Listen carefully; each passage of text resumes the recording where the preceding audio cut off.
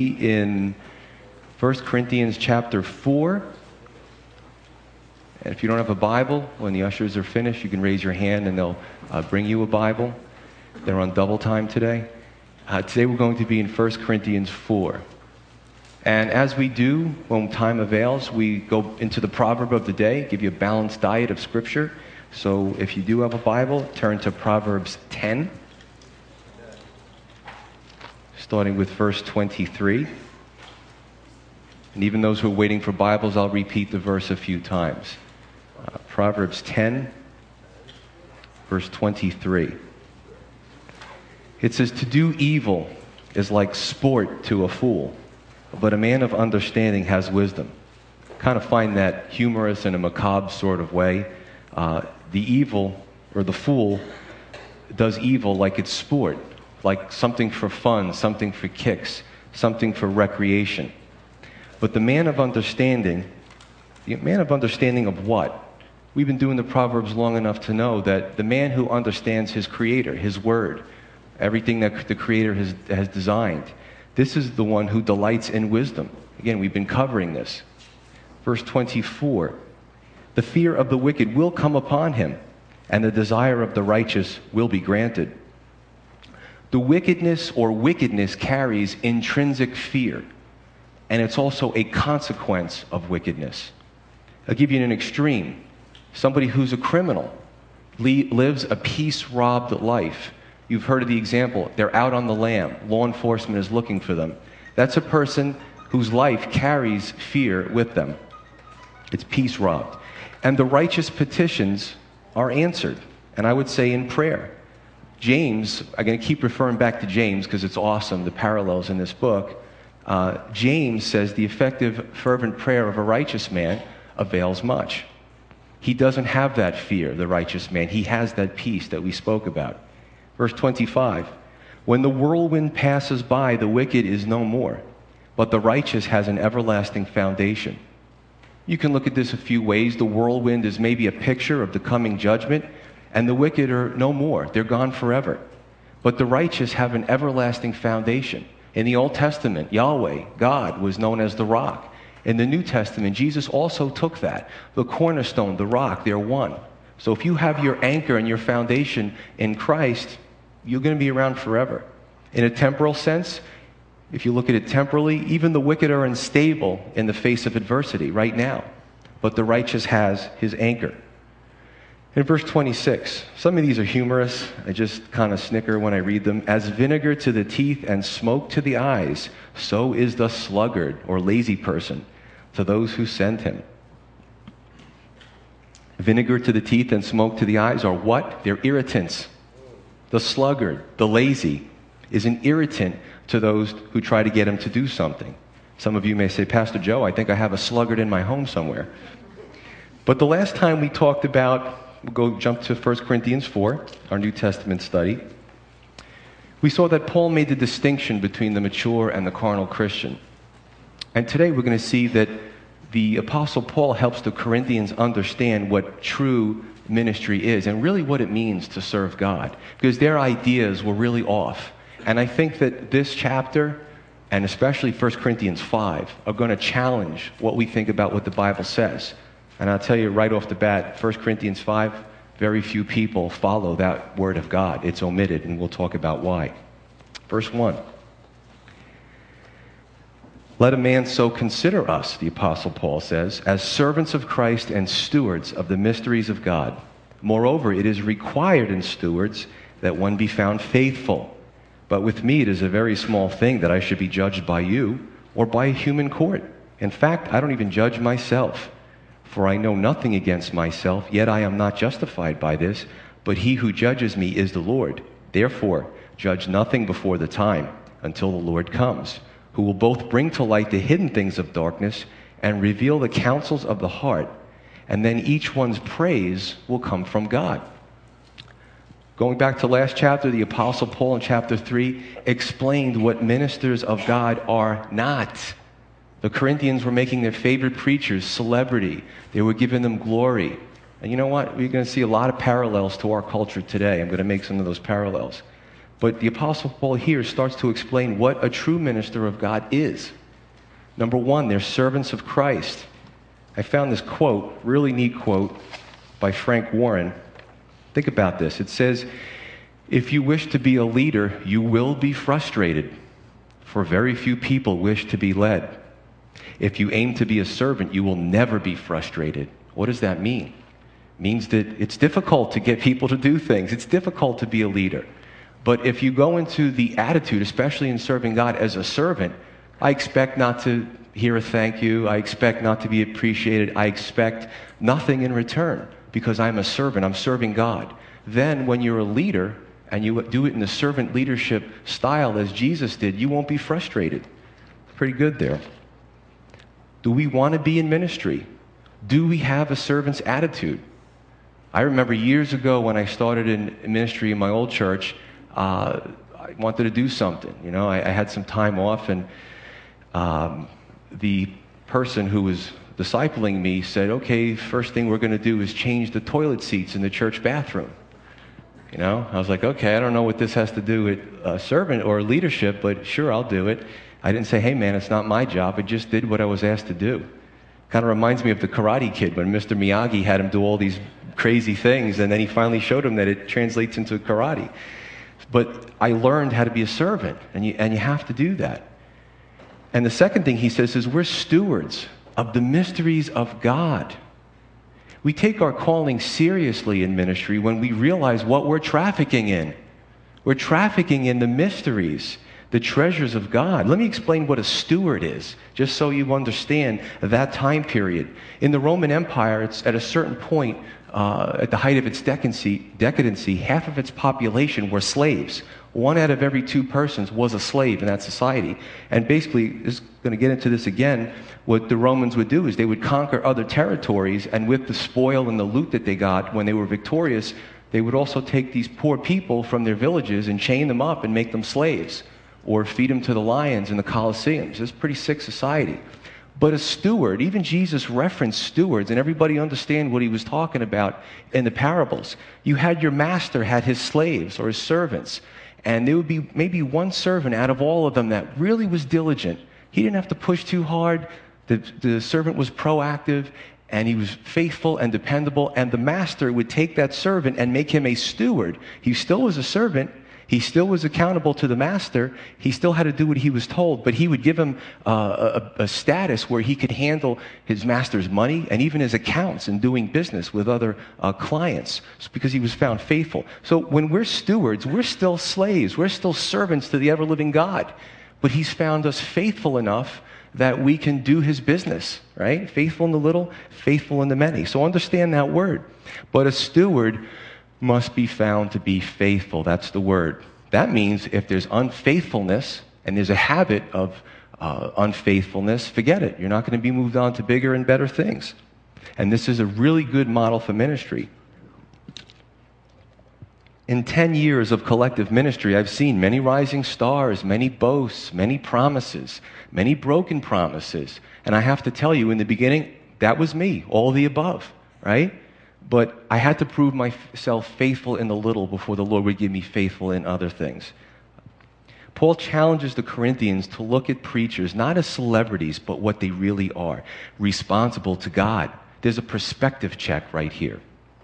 The next few verses, the Apostle Paul's ministry is called into question with some Corinthians. We've spoke about several letters that actually went back and forth between the Apostle Paul and the Corinthians. The Holy Spirit has decided to preserve 1st and 2nd Corinthians for us to learn from. Future history is usually kinder to us than the present. And that just means that in the present, you get a lot of grief, but as you see this with presidents, future history, they look back and they'll find some good attribute to speak about that president. And I think it's the same with the Apostle Paul. 2,000 years later, we have an intellectual and emotional love affair with Paul because of his writings. But at the time, most of the people gave him a hard time. You know what I'm saying? It was a thankless job in a sense. But Paul responds to this judgment or scrutiny of himself using 3 types of judgment. The first one, human judgment that he speaks about. And that's what the Corinthians were doing. He says, it's a small thing for me to be judged by you. Really meditate upon that. Paul was given a hard time by these people. Now, if we could all say that and mean it today, it's a small thing to be judged by you or you or you. I don't seek your approval. I shouldn't seek your approval. I should seek the approval from God alone. And if I'm doing right by God, it doesn't matter what man's approval is, because man's approval vacillates. You see it with sports stars and celebrities. You love them one day, you hate them the next, politicians. So if a politician was driven by public opinion polls, he's going to be all over the map. He's just got to do, or she's got to do, what's right. The question that I have for you today is, do you determine your value from others? Those of your peers, those of your cliques, those of your friends? Do you do things that are expected of you and do them only because it's expected of you? Are you trying to break into some type of clique because you're looking for the approval from others? Christians can, and I've seen this, they play this game. It's like a phony Christian social type of game to avoid others' judgments. And they'll even stay friends with the church gossip or somebody who has a strong personality. And the reason being is because they're afraid if they cut off those ties, then they may shoot the barrel at them. We got to stop playing the game. You see, when you're in a clique, you rely way too much about what others think of you, approval or disapproval, and it becomes like high school again. 1 Thessalonians 2:4, the Apostle Paul says, our purpose is to please God and not people. Many in ministry today need to understand this and live by it, okay? Human judgment is always subjected and flawed. Therefore, if you're doing the right thing, now listen, if you're in sin and a brother or sister comes to you and says, hey, this is what the scripture says, you're not doing that. That's a different story. Take the rebuke. But if you're following what the Lord says and you're following His word, who cares what other people think of you? Don't play the game. The second type of judgment is self-judgment. This is an interesting one. Same thing. People are fickle. Our minds are fickle. Did you ever play the I love myself one day game and the next day I hate myself? Well, apparently a lot of you have. Paul says, I don't even judge myself, good or bad. Humans are sinful, so they're biased and they're flawed, and their self-judgment, good or bad, is still useless. Self-judgment is also subjective and vacillates like the wind. The third, lastly spoken of, but most important judgment is the Lord's judgment. Don't judge anything before the time. And I could look at that even with my vegetable garden. I'm so psyched to eat the corn that's coming up, and they're only this big. And I'm like, this is really good. I ate it right off the thing. But it's got to get bigger. You know what I'm saying? I'm going to blow through those things. And listen, maybe not a good example, but don't judge anything. Wait. Be patient. The Lord is the one that we're all going to stand before Him. Now, the ones who've rejected Christ, the ones who are in rebellion are going to stand before the great white throne judgment. That's not for us. That's bad news. You know, it's everlasting punishment for them. But for those of us who are in Christ, we're still going to stand before the Lord. The Bible's clear upon that. We're going to go into that. And our works are going to be judged. We covered that in 1 Corinthians, didn't we? And our motives are going to be judged. And maybe the world or the Christian community looks at one person and castigates them or makes them an outcast. But the Lord says, no, they were doing my will. You guys be quiet. Look at Job. He had 3 friends. It was great when they kept their mouths shut and soured him and comforted him. But when they started opening their mouths, they chastised him. And the Lord rebuked them. Hey, man, you guys don't know what you're talking about. It has nothing to do with sin on Job's part. So judge nothing before the time. We can't condemn anyone. Now, we're going to see later, and you might say, gee, there's a contradiction in the Bible. That the Apostle Paul says, I judge myself so that the Lord doesn't have to deal with me. It's a different type of judgment. It's a reflection. It's an introspection. Those are good things, but it's not condemning. I always say the Lord reveals the truth. Could be 10, 20, 30 years, a certain situation. He always reveals the truth. It'll all be brought out into the light. And even if it's not done now, it will be done later. So the question is, what should we do until then, knowing this? Follow God's word. Be in prayer. Is it a hard thing for us to pray every day? You know, is there not breaks in the day that we can just look up and look at something that God's created and just praise Him or thank Him for something? There's so many ways that we can speak to Him during the day. It doesn't have to be, 3-hour clips. I don't pray for 3 hours at a clip. I run out of things to say after a while. But the point is, cultivate that relationship with the Lord. Seek Him. Seek His will, read His word, listen to that still small voice. And if we're doing that, who cares what the spectators or the peanut gallery is going to say about you? Now, I look at missionaries, and in our society, we're a very success-driven, oriented society. Those who aren't spiritual may look at these folks who go over to other lands and maybe do it long-term and don't have a 401k or don't have a retirement plan and say, that's so stupid. What are you going to do? What if you have a family?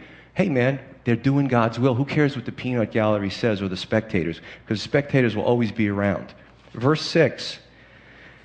Now these things, brethren, I have figuratively transferred to myself and Apollos for your sakes, that you may learn in us not to think beyond what is written, that none of you may be puffed up on behalf of one against the other. For who makes you differ from another? And what do you have that you did not receive? Now if you did indeed receive it, why do you glory as if you had not received it? You're already full. You're already rich. You have reigned as kings without us. And indeed, I wish you did reign, that we might also reign with you. Now, my Bible has the heading, Misunderstanding of Paul's Ministry. You could say, well, Paul was defending himself, he was explaining himself, and some may disagree, but I got to tell you, you can't put out every fire. People were saying things about the Apostle Paul, and I think he just basically had his hands to the plow and just did God's will. But there are some times where you have to correct the record, where you have to set the record straight. And let me give you an example. In Paul's case, there was a faction that didn't like Paul, obviously, and you can see that as we go further in the letter. They didn't like Paul. Some of them despised him, okay? But if his reputation was allowed to be completely eradicated, what would that do for the lesser believers? What would that do for those who were coming to church and listening and hadn't given their lives to Christ yet? What would that do to the weak believers, right? It would destroy them. So the Apostle Paul had to, really in a sense, set the record straight on this. Verse 6, the Corinthians went beyond what was written. In what? In their assessment of their ministers and their attitudes in general, written. Paul says basically you can never go wrong when you stick with the Word of God. And if you have a vision or you have a dream and it's contradictory to what God says, but you think God's leading you there, forget about it.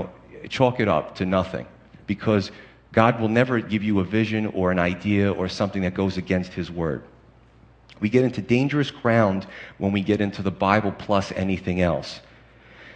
And you see that in traditions. You see that in religious traditions. Could be hundreds of years, thousands of years, any so-called Christian institution that starts to elevate their traditions and their bylaws and their church rules to where it kind of outcrowds God's Word. Don't go beyond what's written. That's wrong.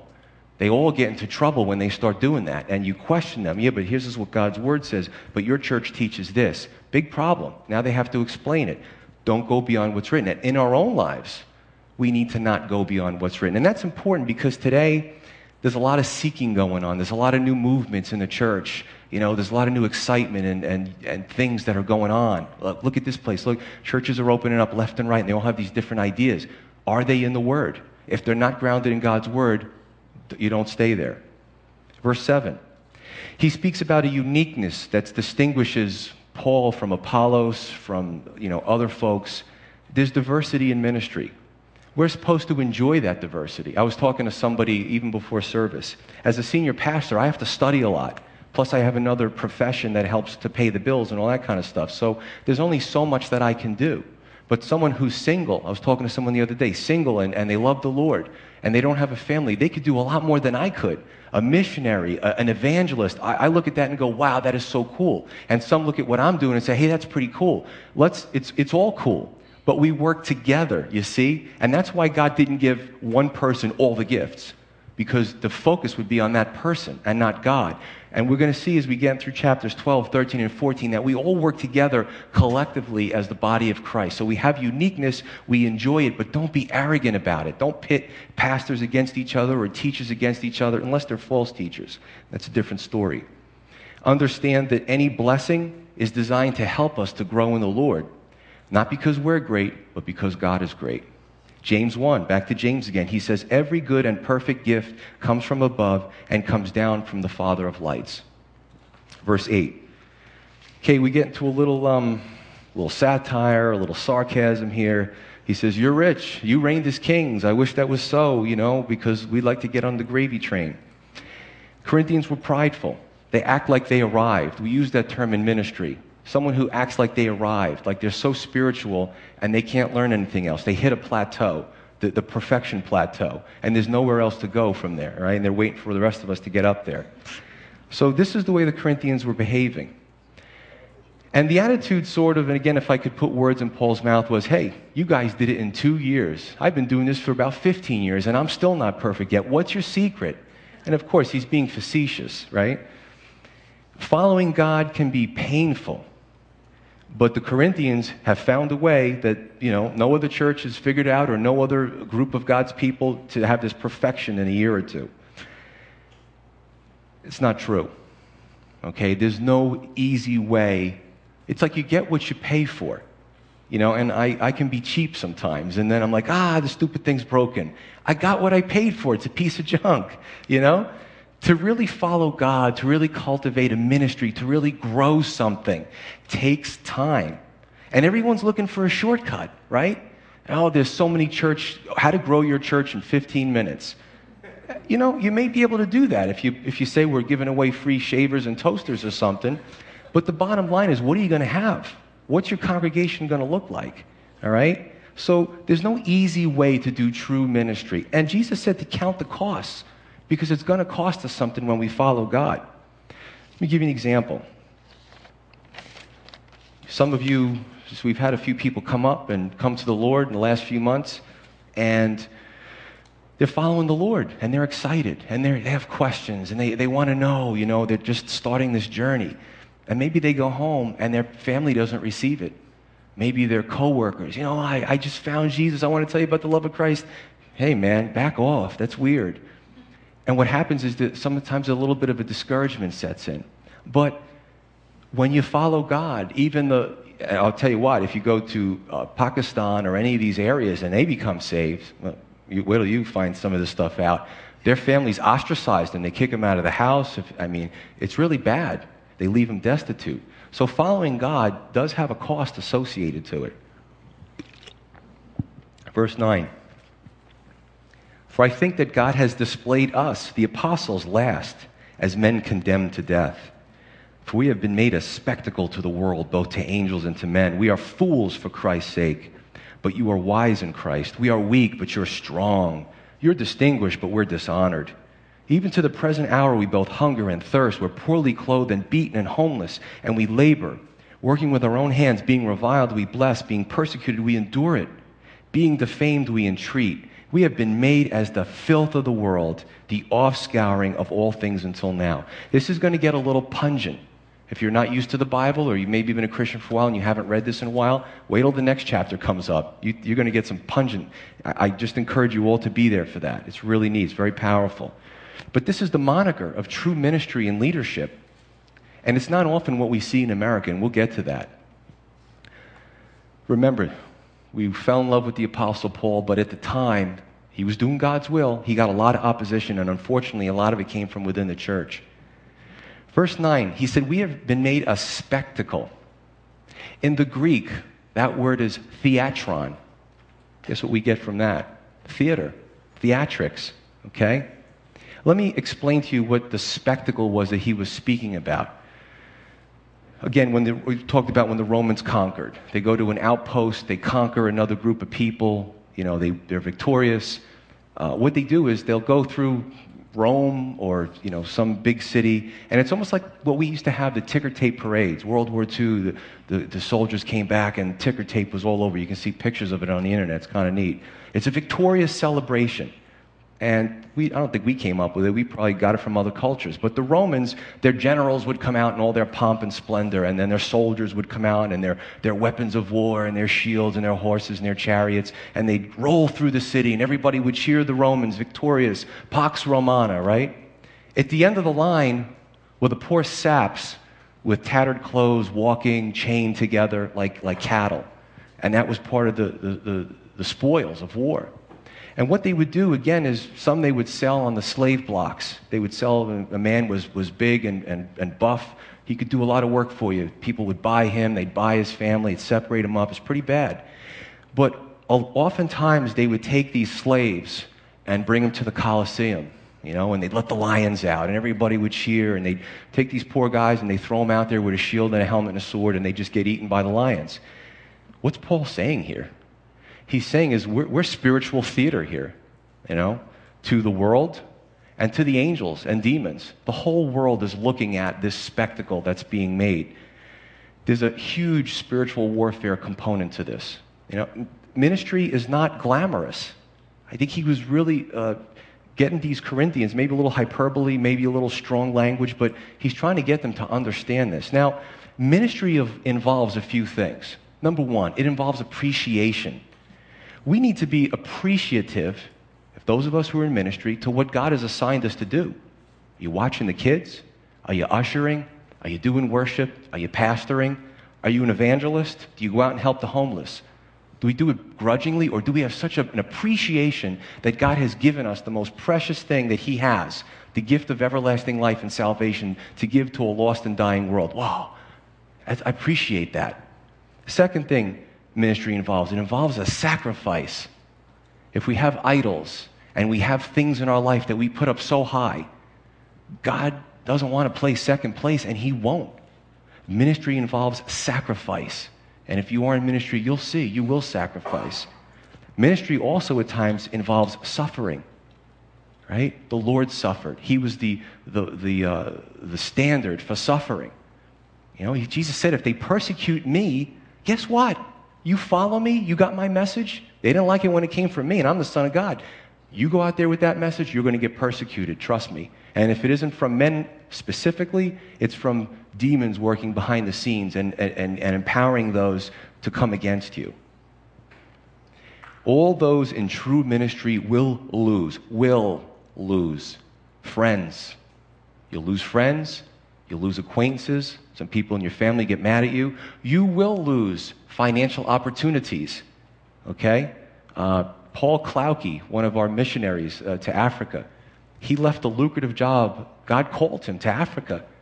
He left a lucrative job in the United States, and him and his wife been serving there for years. It's awesome. They were up here about a month or so ago. You will lose some precious years of your life to laboring, to ministry, to being called at inconvenient times to bless somebody in need. You will. I'm telling you that right now. But it cannot compare to the blessings and the praise and the just to know that you've just pleased your Father in heaven. There's no comparison. The Bible tells us that. Whatever I could tell you that you could envision, it's going to be a zillion times better than that. In Corinth and today, if you think you're going into ministry, if you think you're going to serve God and you will maintain your popularity, forget about it.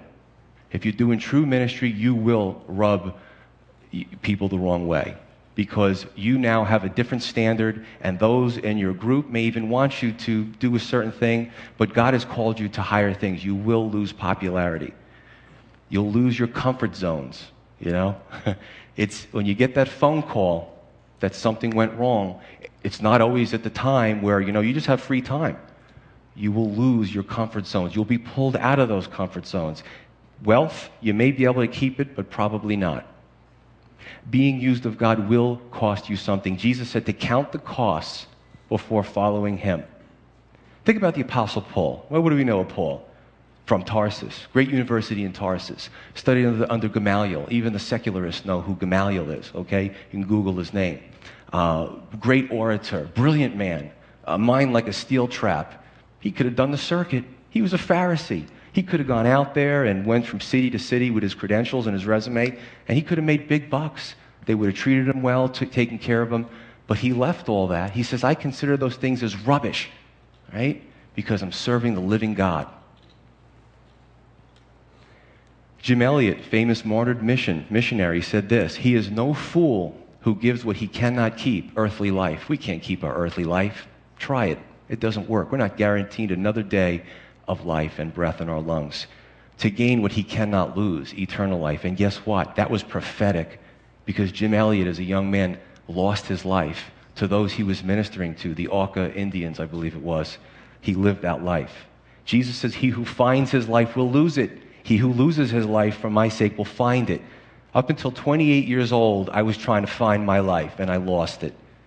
It didn't make me happy. No matter what I did, no matter what achievement I did, it didn't make me happy. It wasn't until I found Christ and gave my life to Him that I really gained my life back. And those who are natural man, natural woman, they know me from my past saying, what is it, man? I don't get it. That's right. They don't get it because they don't have the spiritual component to it. This letter was written to Corinth, but it's also written to American Christians. The Corinthians were driven to success, and that culture invaded the church. And as we go through the books, we're going to see the parallels, as does our culture. If you're new to the Bible, this stuff may be a little radical. Someone from the mission field today, dressed poorly, doesn't have the look, maybe he's missing a few teeth, maybe has scars from being in missions, not cool, not eloquent, but leading thousands to Christ, they're not getting on the Larry King Show. Forget about it. You know who's going to get on? The one who has the Armani suits and the Rolex watch and drives the nice car, and he's looking perfect, his hair looks great. He's going to get on Larry King because he's going to tell everyone, God wants you to be rich. God wants you to be successful. God wants you to be popular. God wants you to be happy all the time. And if you stay long enough and you write big enough checks to me, you're going to get a rate of return. It's like an investment fund. And after 10, 15, 20 years, people get disillusioned because they were being taught the wrong thing. Because the spirit of Corinth is alive and well in the United States. Verse 12. He says, we work with our hands and we're reviled. Paul made tents to support himself while he was on the missions field. Physical labor in those days, understand the culture. It's kind of cool if you've got a few minutes, just look at Greek culture. Log on the search engine, look in your encyclopedia, and just see, punch in Corinth. It's really neat. When you get a background of this city, it really helps you understand what the letter is saying. It's just a good aid. But physical labor to those types of people in Corinth was looked down as beneath them. An intellectual did not do that. Actually, go buy a slave. That's what they're good for. They dig holes and they go in the dirt and they move things around. You don't if you're a citizen. Paul was a Roman citizen. He might have been, Paul, an embarrassment to some in the Corinthian church. Well, what does your pastor do? Makes sense. You know what I'm saying? It's embarrassing because to that society, that wasn't looked very favorably upon. And today you see the same thing. It's no different in America, It's what some pastors have told me. Joe, when you get your building, all right, all guys I know that started out in a school and went to a building, he goes, your body will grow by 25, 30% in the first few months. People will come out of the woodwork. I'm like, why? He said, because you're looked at now as legitimate. You're on a street and you've got a sign and there's a dove up there and you got a building. That's pathetic. Because up until the first few centuries, Christians didn't meet in a building. They met in sewers. They met in caves, catacombs where dead people were. This is where the Christians met. And when they were persecuted, it is even worse. The spirit of Corinth is alive and well in the United States. But Paul was persecuted. He was looked down upon, but he blessed those who persecuted him because he followed Jesus as master. His ministry was hard. But Paul, you never see him getting bitter and disillusioned. Listen, I think you can see frustration. I think you could see sadness. I think you could see hurt in his letters. But he wasn't going to let that stop him from doing the Lord's will. And verse 13, he says, we have been made as the filth of the world, the offscouring of all things until now. The filth of the world. The Greek word literally means to wipe around. And that word was used when the vessels would come in and the scum would build up on the vessels and the nasty stuff that would build up on it. And of course, it was the slave's job to take a rag or whatever and clean that scum off the vessel. That's what Paul's talking about. Now, let's go 2,000 years later, our vernacular. Paul was saying, we are the scum of the earth. A little hyperbole there, a little shocking, but you get the point.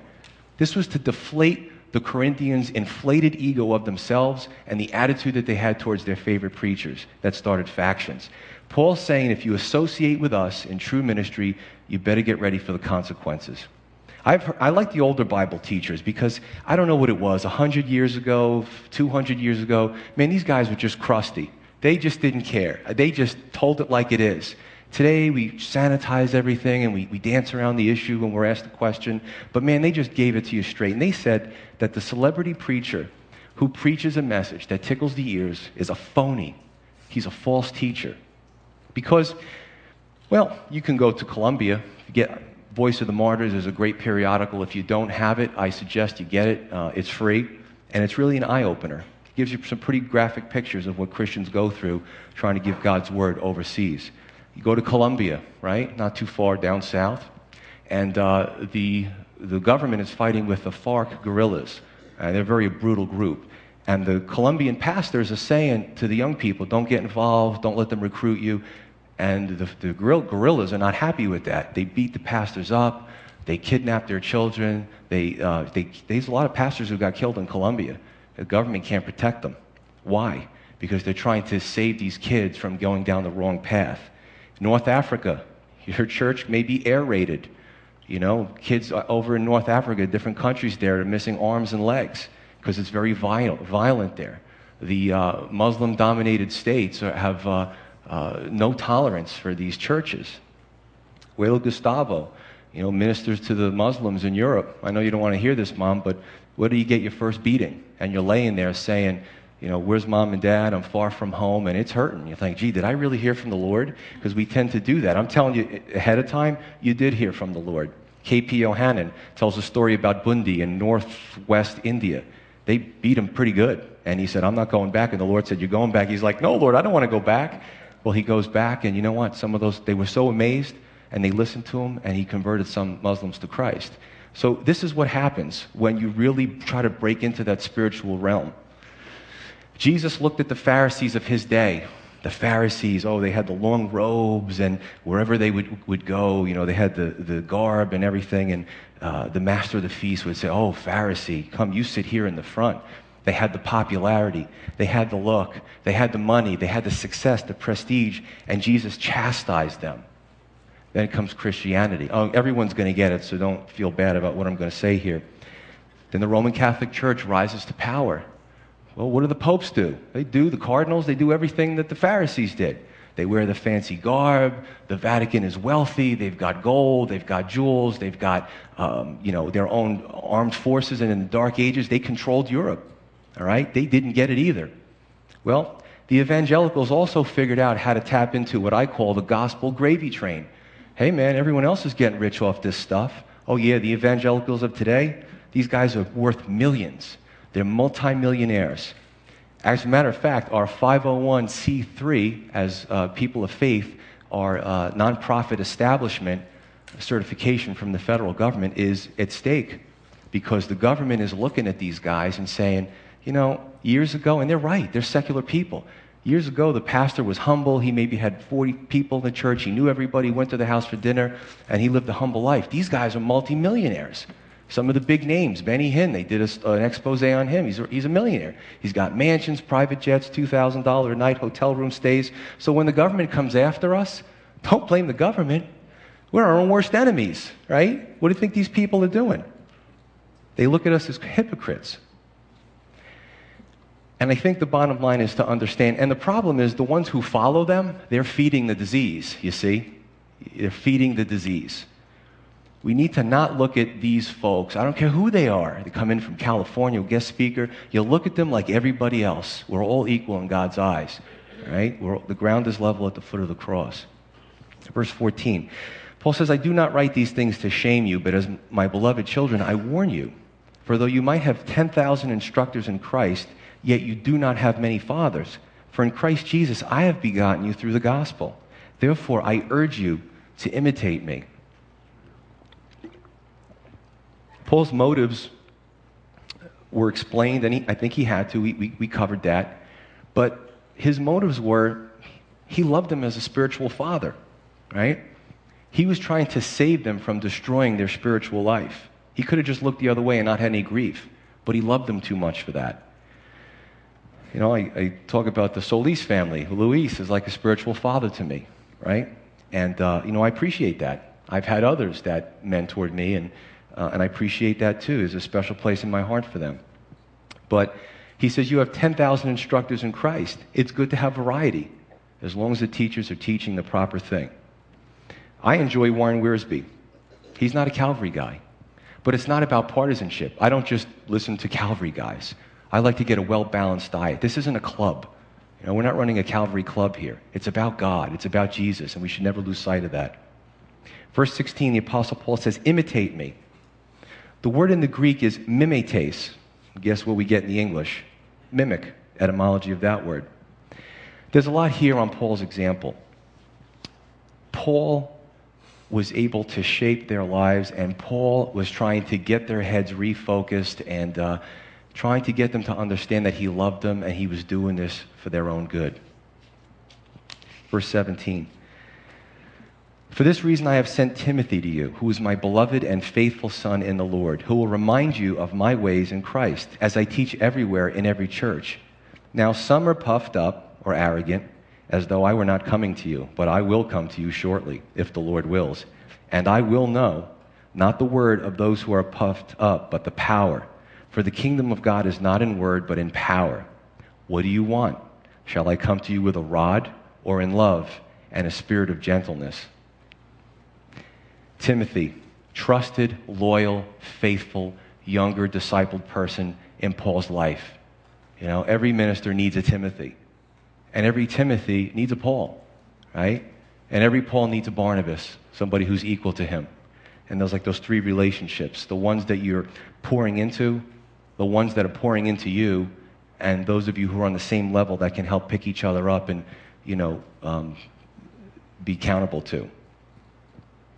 First, let me just switch over. I like this. He says, shall I come to you with a rod, all right? Or shall I come to you in love and a spirit of gentleness? Because he was willing to give both. Again, if you're not familiar with the Bible, this next passage may shock you. But John 2, starting with verse 13, in the Gospel of John 2, starting with verse 13. It says, now the Passover of the Jews was at hand, and Jesus went up to Jerusalem. And he found in the temple those who sold oxen and sheep and doves, and the money changers doing business. And when he made a whip of cords, he drove them all out of the temple with the sheep and the oxen, and poured out the changers' money and overturned the tables. And he said to those who sold doves, take these things away. Do not make my Father's house a house of merchandise. Then his disciples remembered that it was written, zeal for your house has eaten me up. Was Jesus in sin? Of course not. Jesus never sinned. He had righteous anger. Jesus didn't drive them out and turn over their tables because it was something that he could gain. That was supposed to be God's house, and they were corrupt. They were exchanging money. They were ripping the people off. They were looking at their animals that they were going to sacrifice and making up some excuse so the person could buy their animals at usury. So there was a lot of bad things going on, and Jesus made a whip of cords and started driving everybody out. I don't think he pummeled anybody. I'm not going to go that far. But he definitely drove them out. And this is kind of neat. And Paul says, should I come to you with a rod or in love? And again, this could be shocking. Next chapter is really going to be shocking because in our society, you don't offend people in the Northeast. Hey, who are you talking to? Are you talking to me? You know who I am? I mean, that's just the way it is around here. You can't, everybody's got this wall up, unapproachable, can't correct me, Don't step in my cone of silence over here. But, you try to correct people today, they'll just get offended and find another church in a 5-mile radius. Well, back then, you couldn't just leave the church, all right? Because there weren't one right across the street or whatever. You had to stay and make it work, right? The Corinthians were left with a choice from the Apostle Paul, and it emanates from the mind of Christ. And we're also left with that same choice. Will we be introspective? Will we look at our own hearts and continue to be in Christ and in the Holy Spirit? Or do we have to get the rod of correction? Again, very appropriate sermon today for the Solises because I've gotten the rod many times from Luis. And eventually I learned my lesson. But my wife will tell you sometimes I could still be a jerk. But not as bad, little jerk. But what we really see is a segue into chapter 5, which we'll see in 2 weeks because we have a guest speaker next week. Paul says that we need to examine ourselves before the Lord needs to deal with us. Because the Lord, if He does love us, and Hebrews tells us that if He loves us, He chastens us like a father chastens his children. So it's better for us, God leaves us plenty of slack that we can get it right before He has to deal with us. The Bible also provides a way out when we sin, an opportunity to repent and get right with Him. Do we take full advantage of that? Let's pray. Father in heaven, Lord, we thank you for your word. We thank you for your blessings.